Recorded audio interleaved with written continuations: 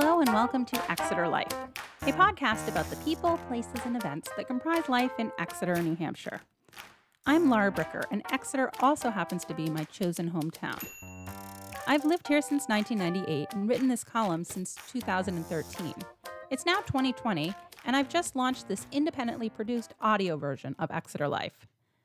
This week, as the coronavirus pandemic marches on, there are some people that keep coming to mind.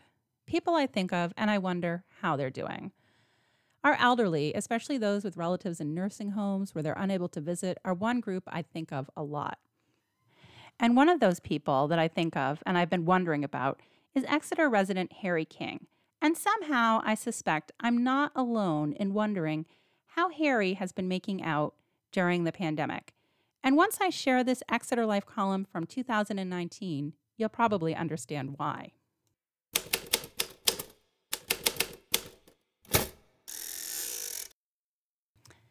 I've seen Harry King on his daily walks along High Street to Hampton Road. Chances are you've seen him too. A wiry, older gentleman shuffling along with determination, focused on getting where he wants to go. Perhaps you're one of those who have stopped to ask if he would like a ride, worried that he might need help. You might be surprised to learn he usually declines the ride. I first met Harry, age 91, at St. Anthony's Bakery this summer, where he was having coffee with Detective Bruce Page, Exeter's community policing officer. I assumed Detective Page had probably stepped in to help Harry by giving him a ride. But that is not the story I learned.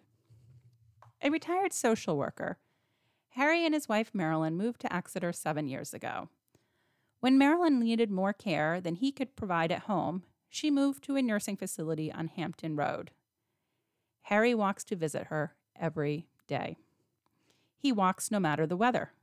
The walking is what keeps him going, he says, and he has no plans of stopping. When he visits Marilyn, he makes sure to get her up, get her moving, help her with some exercise, and let her know he is there. Quote, "I want to make sure she did not feel abandoned. I never wanted her to feel that," Harry says of his wife of 67 years. "She would have done for me what I try to do for her. I figure it's only fair." Harry is a strong believer in the power of diet and exercise. Quote, "They had predicted she would be dead in a year and a half after she got into the nursing home, and she's not. And the reason is I keep her up on her feet and doing things." They first met at a dance outside Boston. Quote, "She was a very, very good dancer," Harry recalled. "I asked her to dance because I like to dance also, and one thing led to another, and here we are. We're married." Dancing is in the past, but Harry's commitment to Marilyn is as strong as ever. Quote, "He's very dedicated," Page said. "That's part of the reason I like him so much." You may be wondering where Detective Page enters this story. He and Harry met at a racial unity event in town 2 years ago. Harry's dedication to keeping his mind engaged is equally as important to him as keeping his legs moving. He likes to get out in the community when there's an event he's interested in. One of his interests is community policing and how it can benefit society. He'd been working on a paper about his idea when he met Page and asked if the detective would read his work. Quote, "The idea of community policing came from some work in England that was done by Sir Robert Peel," Harry explained. Peel worked in London in the 1820s at a time when the crime rate was quite high and, quote, "brutality was no longer working," Harry said. He adopted a new, friendlier approach. It was remarkably successful, Harry explained. After researching Peel, Harry looked into race riots in the U.S. and how methods used by police did or did not work to quell the violence. Quote, "I have a continuing interest in society and what makes society work," he said. He was immersed in his research when he met Detective Page. Quote, "He had a lot of questions about how we do community policing here," Page said. He also wanted Page to read the paper he was writing about community policing, which suggests police shift to a protection philosophy. Quote, "He really wanted me to correct it," Page said, adding they first got together and talked about policing and Harry's ideas. So then we kind of formed a friendship. They get together once a month for coffee, usually at St. Anthony's, where on August 7th of 2019, they celebrated Harry's 91st birthday. "I learned from him," Page said. "He's a smart guy, and we enjoy each other's company." Harry added, "He's been a tremendous help to me." Only occasionally will Harry accept a ride from Paige to visit Marilyn. Quote, if it's freezing cold or raining, he appreciates the ride, Paige said. Adding other times, he waves him off. Quote, he feels that it's really helping keep him alive.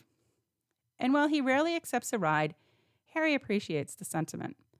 Quote, some people come by and give me a lift, which is very nice, he said. Harry has also adopted a plant-based diet, which he believes has contributed to his good health. As part of his efforts in this area, he launched the Endothelium Association to raise awareness of the endothelium, the cells of which line organs and blood vessels in the body, and how a plant-based diet can improve their function. Among the issues on Harry's mind is what he views as an increase in racism in the country. He wishes people would accept each other as fellow humans, saying skin pigmentation shouldn't make a difference in how people treat each other. Quote, human beings can be very, very nice people, and they can be awful people, he said. Meeting Harry reminded me that there are good, kind, and engaged citizens of all ages around us. There are also marriages that are the type that inspire someone to make a long daily trek like Harry does. She keeps me alive, he said, adding the 1.75-mile walk takes me a long time because, unfortunately, as you get older, Mother Nature withdraws all of your capabilities, every one of them. I can't see well. I can't hear well. I'm not as strong as I used to be by any matter. If I didn't keep up my walking, I wouldn't be able to walk. We ought to spend much more time on our feet than we do sitting, but we don't. While Harry's walking has slowed, his mind and desire to research has not. He's told Detective Paige he is busy and he hasn't had time to complete his research, but he is eager to share his thoughts on community policing. He hopes he's able to make a difference. Marilyn might say he already has.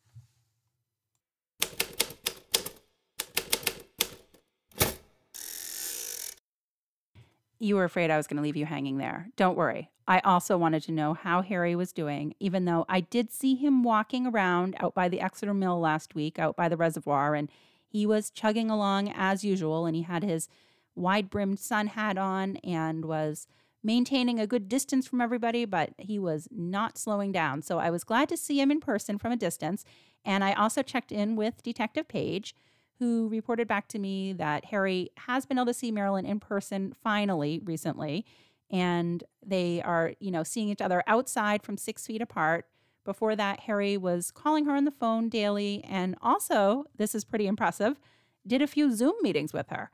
He is also staying safe. He's been continuing to work on his research at home, and I was just so happy to hear that they were finally able to see each other in person, and there is really nothing like an in-person visit, especially for this couple who have been married for so many years. So in the midst of the time that we're living in, it's just nice to hear some good news like that once in a while. So thanks, Detective Paige, for sharing that with us.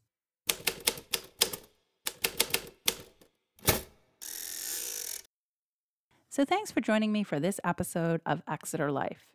You can find me online at Laura Bricker Author on Facebook or on Twitter at Laura Bricker.